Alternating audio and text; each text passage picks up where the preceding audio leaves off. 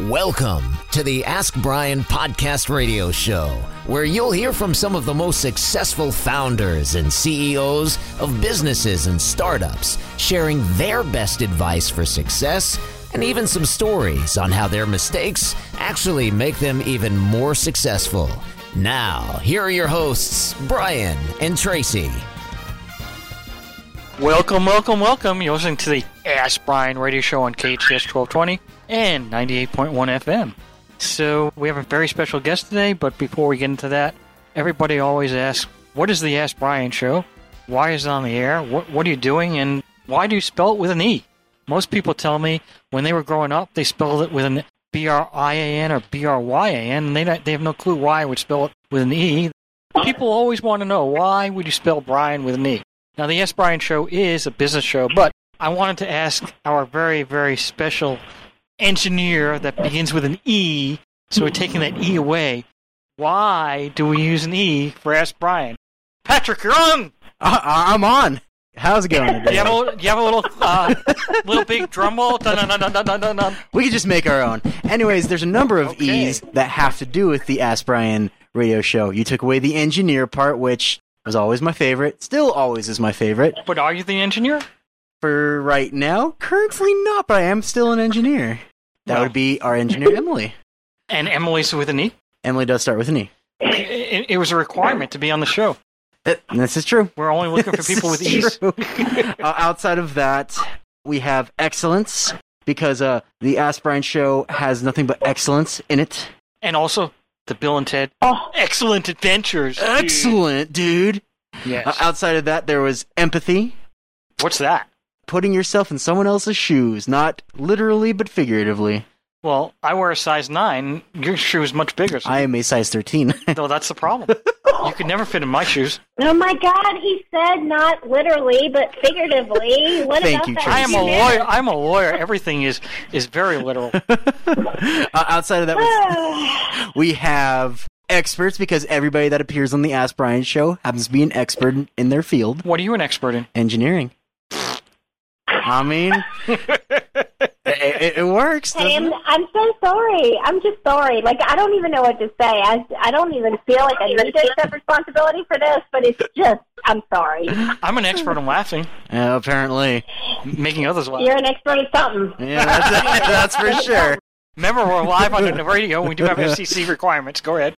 Other ones we have are experience, because everyone has a lot of experience in their field, especially our guests. What's your experience? Engineering and communicating. Yeah. Okay. Got a degree. Yeah. I got you. In case anyone doesn't see, I'm giving the little okay. They can definitely see. Well, only on Facebook. On camera. Yeah. That's true. Facebook. That's true. What you can't see is someone else giving you a different finger. Well, that's because he's number 1. It just happens to be a different finger. Oh, come on.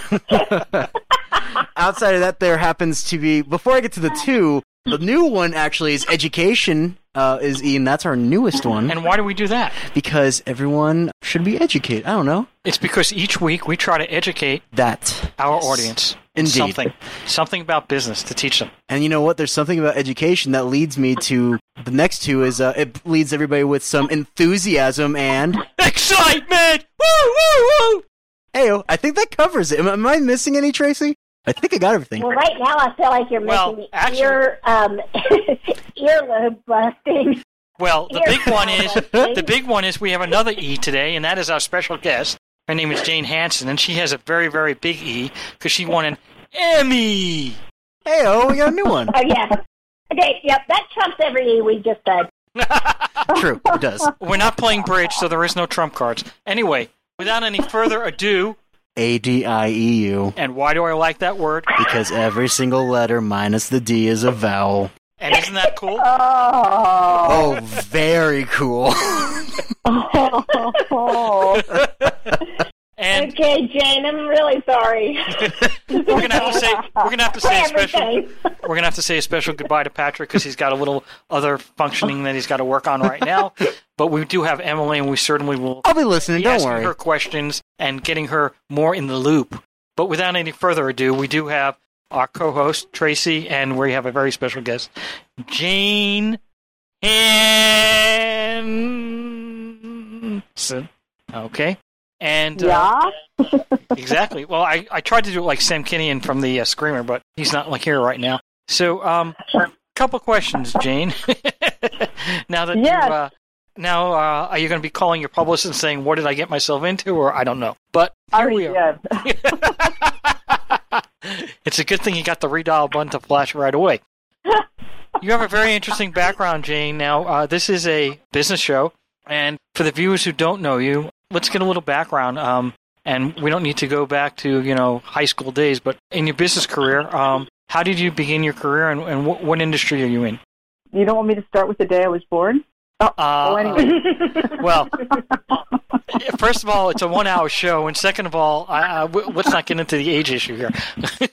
Oh, thank the Lord. I like that. Appreciate that. And I am a New Yorker, so I can tuss with you as well. Go ahead. Of course you can, because I spent most of my career in New York working for the NBC network. NBC. You did it much better than me. Howard Stern taught me that. Go ahead. He did, and Howard is quite the person to have in a radio show, trust me, because if you don't listen to his shows, you should. You can't believe the things he says. And actually, the funny thing about Howard is he's so different than his show. I mean, he's such a nice guy. And on his show, you think, ooh, I'd be afraid to have dinner with him. But the truth is, he's a really nice guy. Anyway, I work Tracy for says the NBC same thing in about New me. York. Go ahead. No, I don't.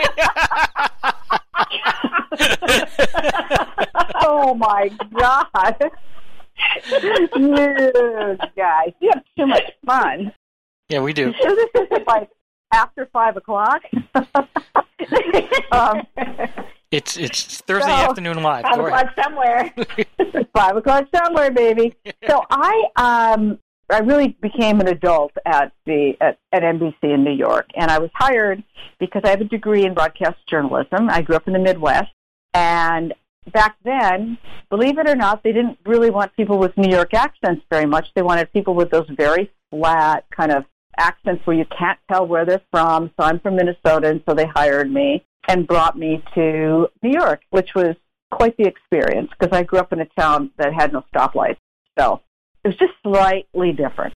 Anyway, I became a reporter and an anchor and had my own show and did all of this for NBC in New York for 27 years. And it was honestly one of the best jobs, probably the best job I've ever had in my entire life. You watch history being made before your eyes. As you know, Brian, growing up in New York, there's a lot that happens in that town. They call it the city that never sleeps for a reason. We were told there's a news story on every corner, and I'll tell you, there was. You take a camera outside and you never knew what was going to happen. So it was truly, truly amazing. And I learned so much from being in the broadcast business, interviewing hundreds of thousands of people, spending every day was like it was a brand new job because you never knew what was going to happen in the news that day. And I anchored a show called Today in New York, which preceded the Today Show for 18 years, which meant I got up, wait for it, at 3:20 a.m. every day. So late? 3:20 a.m. I heard not 3:19 and not 3:21. And the worst part were big holiday nights, like New Year's Eve. Sometimes, of course, because news never takes a holiday, I'd work on New Year's Day, and I'd be riding into the office at Rockefeller Center when I would see people that were not even ready to go home yet on the streets. That's where you kind of wondered, what am I doing? But, and Rock Center was a great place to work. What an amazing, iconic, wonderful building, and it's everything that everybody ever says it was, until the tree shows up. And then you feel like Grinch because of all the tourists and that sort of thing. But at any rate, so that's where I got really my business acumen, because when you're in the broadcast business, you meet a lot of different people. You have a lot of deadlines. You have to learn how to talk to the entire world. You're constantly judged every single day based upon the ratings. Sometimes we'd laugh and say we're only as good as our last rating book or our last. And we got the daily ratings. We got off the air at 6:58, and at 6:59, somebody walked in the door with the ratings, and you'd go, how'd we do? How'd we do? How'd we do? So it was the kind of business where you knew you had to be likable. People had they turned you on or off. It was as simple as that. If they didn't like what you said, you were gone. So I think it taught you a lot about how to how to be appealing, about how to be authentic, how to be genuine, which is more important than ever in business these days. And it really it taught me so much about the way the world works and watching people in business, because I did a lot of work in the business area. Fast forward, to the kind of the end of my reign there. And one other thing I want to say about business before I go into the next phase of my life is I had a show of my own that was called Jane's New York. And the premise of the show, and I really wanted to start it on the heels of 9/11 because I wanted to make New York become alive again because it was so devastated after that. And so we started to do the show to celebrate all things New York. And the theme of the show was one subject. So we went underground New York and above New York, and we did a story about dogs of New York and restaurants. And do you know that wonderful park that's called the High Line? Which is, yeah, you know what I mean? Yep, and I also know Bryant Park and a couple other parks. Right. So, but the High Line was actually, it was an elevated railroad track, and they were going to rip it down. And there were a couple of guys that got this great inspiration. Why not turn it into a park? Because there were no parks in that area way on the west side of Manhattan. And so we did a show on it before it actually was ever created.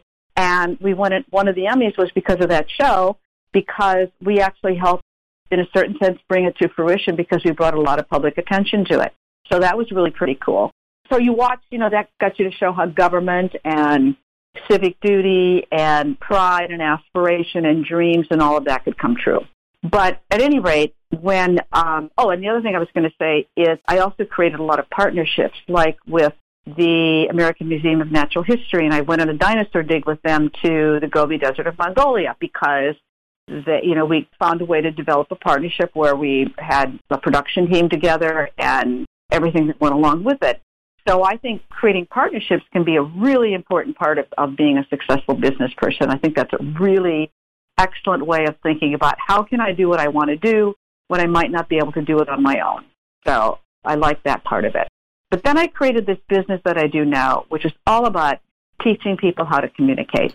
And my aha moment came when people would come off the set in the last program I did, and they'd say, I didn't get to talk about what I wanted to talk about. And I'd think, gosh, I led them down this merry little garden path about talking about what I thought the audience was interested in, but they never brought it back to what they were there for. Maybe it was to sell a book or to talk about a project or to talk about some, whatever it was. And I thought, wow, I know how to do this. I can teach them how to tell their story in an effective way where people listen. And that's what I do now. Well, how does that work when you don't have control of the interview? Well, you can certainly choreograph it. A little example. So let's say I've come in this show to talk about, and I really want to talk about a book I've written, and you start to talk about a whole bunch of other things. What I can say is, Brian, that's such a great question, and I love talking about how important television was. But what I really think we should talk about today is this book that I've written that really will relate all of that to you in an understandable way. Let me tell you about Chapter 1. But it's all about pivoting and making sure that you can control the interview. And as long as you're interesting and can tell great stories, the audience is interested, and the interviewer is interested, and the host is interested. And the same holds for an audience of any kind. If you're giving a speech or you're making a presentation or you're emceeing something or whatever it is you're doing, you have to learn how to get it back on track so you're telling your message, but your message has to be really interesting. So do you coordinate that ahead of time typically, or it just depends on the interview? Well, when I'm working with people, I spend a lot of time working with them to get their message right. And most people don't even know what their message is. They'll have like 9 or 10 of them, but the reality is if you're giving a speech or you're doing an interview or you're doing whatever it is, you only have time usually for 1 or 2 messages. So you got to make sure you give them and you kind of repeat it and you make it really palatable and you make it fun and you make it interesting. Well, definitely interesting. I think that's the biggest key, right? If you're interesting, that takes away everything. It doesn't matter. Somebody may have tuned in today to learn something about X, but if they're interested in what's going on, they're going to continue to listen. Let me ask you a question. It's kind of, you started out in a career that was dominated by male anchors, I believe, all right? And you had to talk about not even a pivot. I mean, to be able to make it in the world back then, at that time, I don't know. I mean, you maybe had Barbara Walters and people like that, but there weren't too many out there. So how were you able to navigate that? Well, so the very first job I ever had was in Sioux Falls, South Dakota, on television. I didn't stay there very long, but I was hired, and I was the only woman they had in their newsroom, which meant I did the news, I was a reporter, I was an anchor, I was a producer, I shot my own footage, and back then we would take, and cameras were really big then, and you'd take the camera and you'd put it up on top of a tripod, and I'd run around to the front of it and do, when you see reporters hold the mic and they do that little stand-up, and I'd run around to the front of the camera and hope I had the angle right so that you could see my head, and then I'd shoot that, and then we'd run back to the station and edit the film or edit the video. And so, I did everything. I think they thought one woman was enough. Now, I know we're multitaskers, right, Tracy? But, oh, yeah. but that's a lot of multitasking. And I remember thinking at the time, why aren't there any other women? And there was nobody to kind of commiserate with kind of women things. And I really had to be on my own with that. But at the same time, I learned a lot. And, I mean, I was too young and dumb to know the difference, I think. But when I got to NBC, there were women that were there. But I never had a woman boss until, oh, my God, so I'd been there for like 20 years. And then I had a news director. And I remember walking into the bathroom, and she's in there, and I'm like, oh, my God, this is what men have had their whole careers. They've been able to talk to their boss in the bathroom. And it was like, wow. So, yes, I think it was different, but it was everywhere. It wasn't like every other place had lots of women in the broadcast business, Dan. There weren't a lot of women anywhere. And so we had to find our own way. And I do think that we were much more competitive as women then because there were fewer spots for them than we are today. And it's a whole different ballgame. I work with a lot of women. I love working with women. I help empowering them. I help being a mentor. I've mentored a lot of females in my life. I love being in a place where I can truly help them get ahead. Not to the detriment of working with men or anything else. I just don't want them to have some of the same experiences I did. That's it. Well, you're definitely a true pioneer. So, you talked a lot about the business side, but viewers don't really understand the business side. I mean, mostly when you think about a production, you're only looking at, okay, here's the show, here's what the content of the show, but there's a business aspect to it. What are some of the business aspects that you learned as an anchor? Well, first of all, I mean, unless a television show makes money, it ain't going to last. And so what became very important was to make sure that our ratings went up because they charged for commercials based upon the ratings. And in today's world, there's also other things such as social media. There's the digital aspects of it. I mean, it's multi-platform now for the broadcast business. But back then, it was really what were the ratings and what did you get for a show and how much could you charge for the commercials. So we learned, I mean, there are so many tricks to it that people don't even realize. For example, the average half-an-hour newscast is really only 22 minutes long because there's 8 minutes allowed for commercials and for promotion. And so we would have to accommodate that. And I remember I had one boss who was a ratings genius, and so he would say things like, you cannot take a commercial break until 7 minutes and 15 seconds into the half an hour or even the hour of a show, because if you do, then you get credited for the whole 15 minutes, each 15 minutes. So you had to be really careful about where you took a commercial breaks, and you didn't want to have an anchor talk too long and that sort of thing. You also, there were very fine lines when you were a reporter or an anchor between how you had to watch what you were doing and saying because you couldn't cross certain lines. So they tried to keep business and journalism very separate. I think those lines have become very blurred now, and I think that's something that's happened. And then we had a lot of community involvement. We'd go out into the communities a lot I did a ton of emceeing and hosting and that sort of thing, which was all very much about enticing people to watch the station. I mean, obviously we felt a certain commitment to give back as well. But at the same time, the more that you were out in the community, the better that it became for people to like you and want to watch the station. But we all knew, at the end of the day, that our job was to make sure that people watched us. And that was the real business of broadcasting. You also have to represent the community, too, in terms of the number of people, the kinds of people you have on the air, and old, young, whatever their ethnicity is. Maybe there's geography involved, etc. There's even a business to thinking about what you're wearing. I mean, the whole thing is, it's not that it's contrived, but there's a lot of things that are not, there's an illusion to it. There really is, when you think about the business of broadcasting. Well, so that's a very good question. Do people get paid to wear certain things on a show? No. It's not that they get paid. Some places, some stations, some people have written into their contracts that their clothing will be paid for. Because I want you to think about this. And it's especially important for women, getting back to that whole notion of women are treated differently. I had a guy that I worked with at WNBC TV in New York who he had a uniform. In the summer, he wore khaki pants, a linen or cotton blazer, a blue shirt, and then he'd change his tie. In the winter, he wore gray pants, a cashmere blue jacket, a blue shirt, and he changed the tie. He wore it every single day, and no one ever noticed. The guys could wear the same suit. All they had to do was change up the tie and the shirt. The women had to wear completely different outfits every day because we were looked at for it. And then there was one point in time, I can't remember who was the boss then, but there was a decision made that they didn't want us wearing short-sleeved or sleeveless dresses. So I want you to look at television shows today because everybody's wearing sleeveless dresses or short sleeves or whatever. Right? Well, yes, I've noticed that myself.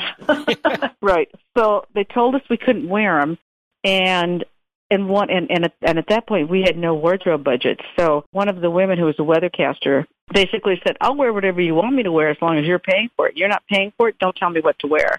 And they weren't willing to pay for it, so we just went on and wear whatever we wanted. So, you started a revolution. Tracy has a whole bunch of questions. She says I'm hogging the time, so go ahead, Trace. Yeah, I was going to say that, actually. You're a mind reader. I don't think so, but go ahead. Because you don't know what I'm saying right now. Go ahead. No, and I probably don't want to. So, Jane, in talking about your specific business now, because I love hearing all of your stories about being on television, the broadcast industry. As we shared off the mic, I spent decades in the broadcast radio business, and we share so many of the similar stories, and it's fun to go down memory lane on those. But in the business that you have now, I'd love to hear, what was the turning point for you when you were like, I want to start this business, and this is what I want to do? What was your aha moment for that? A couple of things.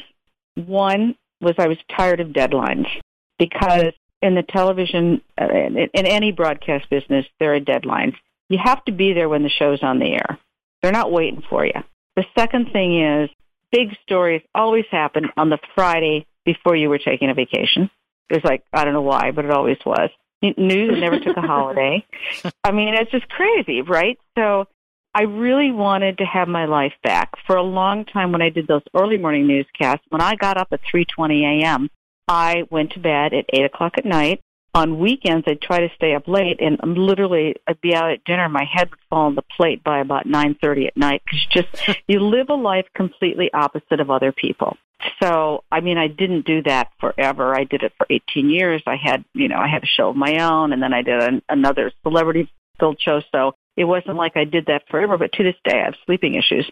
But I felt like my life wasn't my own, and I really, really wanted to take that back. And the reason I really wanted to stop doing the early morning news when I did was when my daughter got to be about, 12 or 13, and I realized she was staying up later than me. And in New York City, can you imagine what that kid could have done? I mean, seriously, I would never have known. So I just decided that for all those reasons, it was good for me to try something else.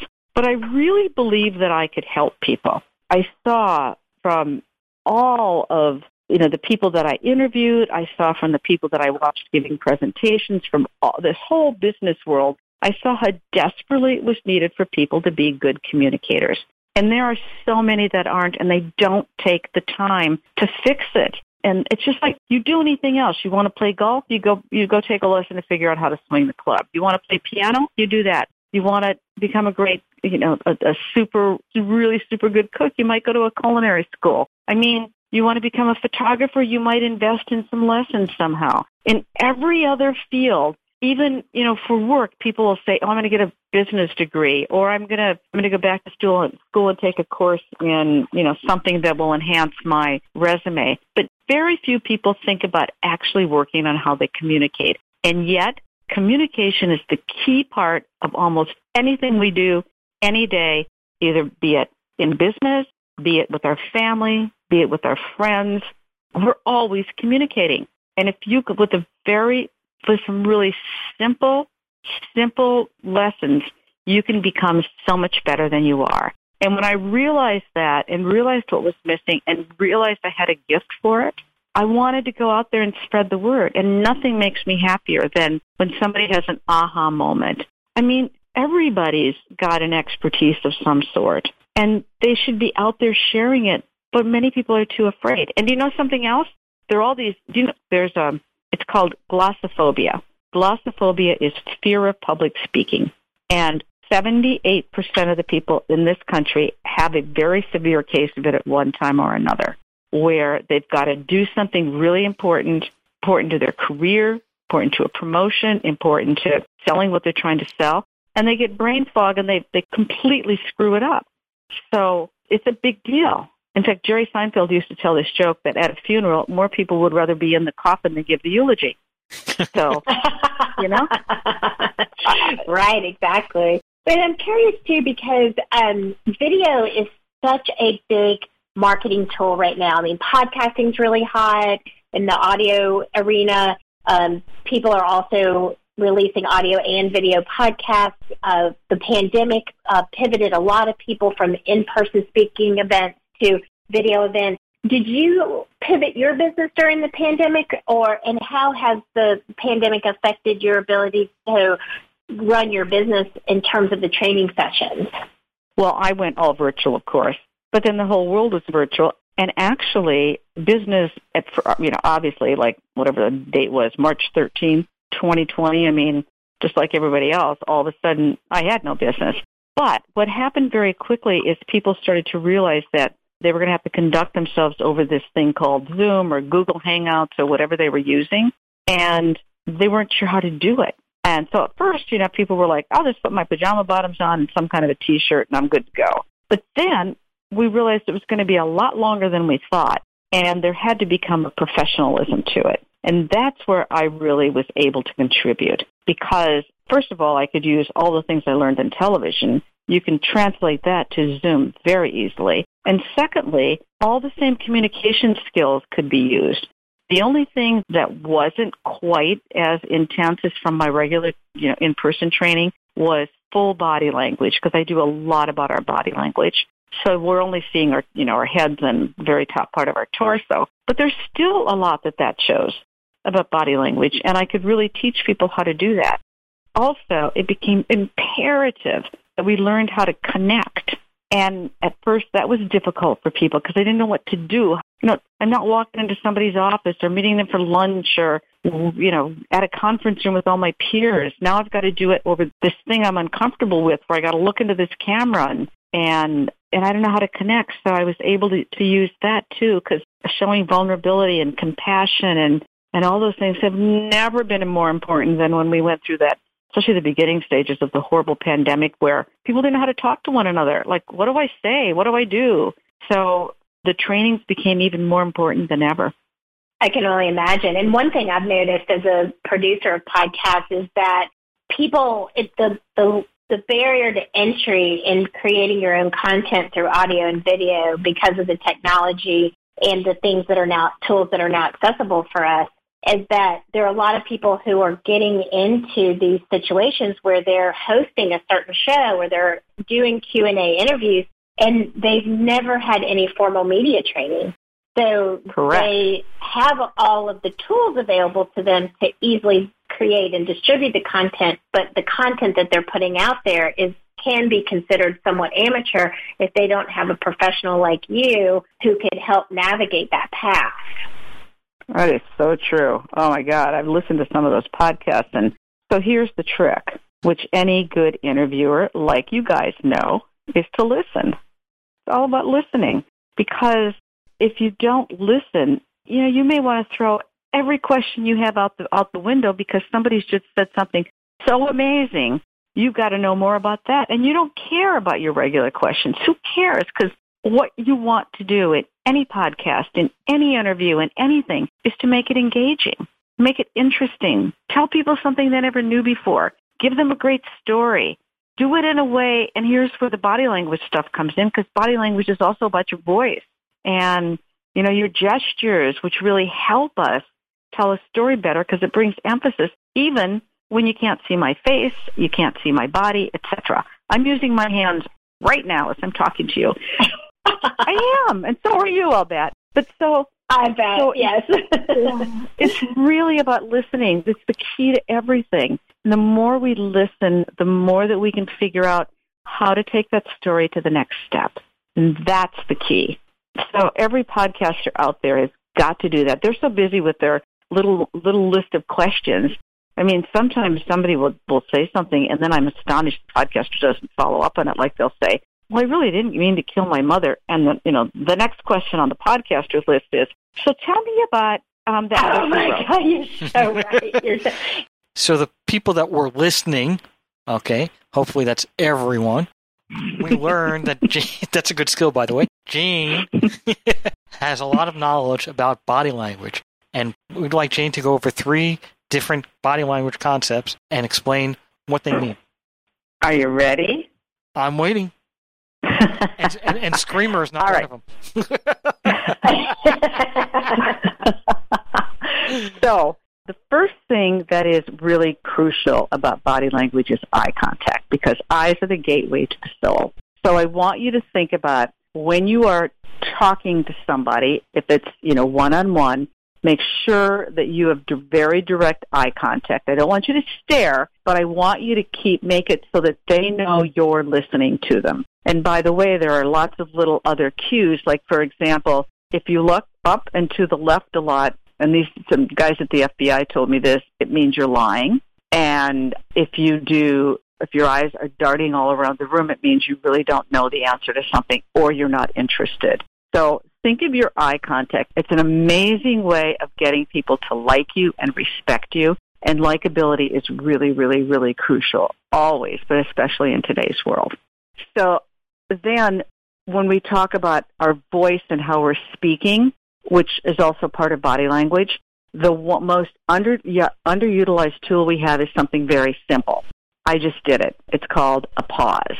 And it's the length of time it takes to tap your foot. And what do pauses do? Well, they show that you're brave, because nobody likes, well, especially in a radio show, dead air, but even in a conversation. So we always want to rush to fill that air. And we'll use crutch words like, so, like, The latest I'm hearing is, so, yeah, no. So we're saying, yeah, no, before we even begin our answer, which sounds really absurd. But a pause, yeah, exactly.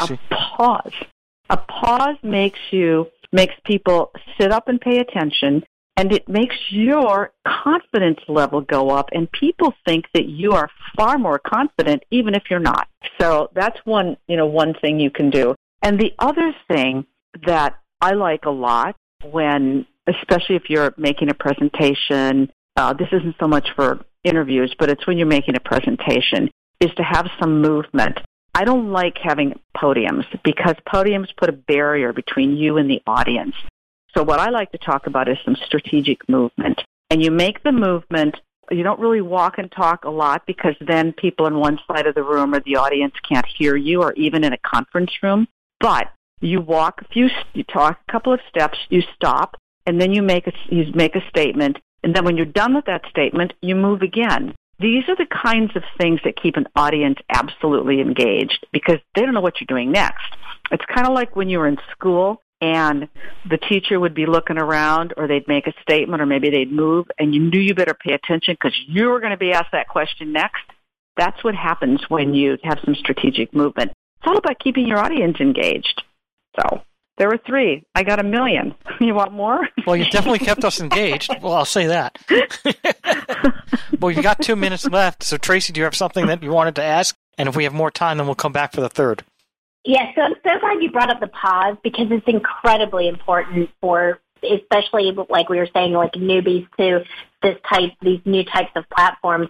But it's so hard to create that pause. So what would be a deeper level tip to someone who was a host in creating an interview to basically implement that pause? Like Tracy. So let's just say you're doing an interview and you're making a really important point. And instead of rushing the words together, stop at the end of a sentence. A pause is only the length of time it takes to tap your foot. So I'm not talking about a long time. It's just quick. But it's enough to make people take notice. So think about, and sometimes you can, if you've got a script that you're using or something that's really embedded in your head, plan it. You can also plan smiles. And by the way, the smile is one of the most important things you can do as long as you're not talking about some awful subject. KHS 1220, 98.1 FM. Thank you very much. Thank you for tuning in to the Ask Brian radio show. You can listen to us every Thursday on KTHS AM 1220 and FM 98.1 or via Facebook Live or anytime wherever you listen to your podcasts. Visit AskBrian.com to join the conversation and ask us your business questions, and we'll answer them on our next episode. That's AskBrien.com.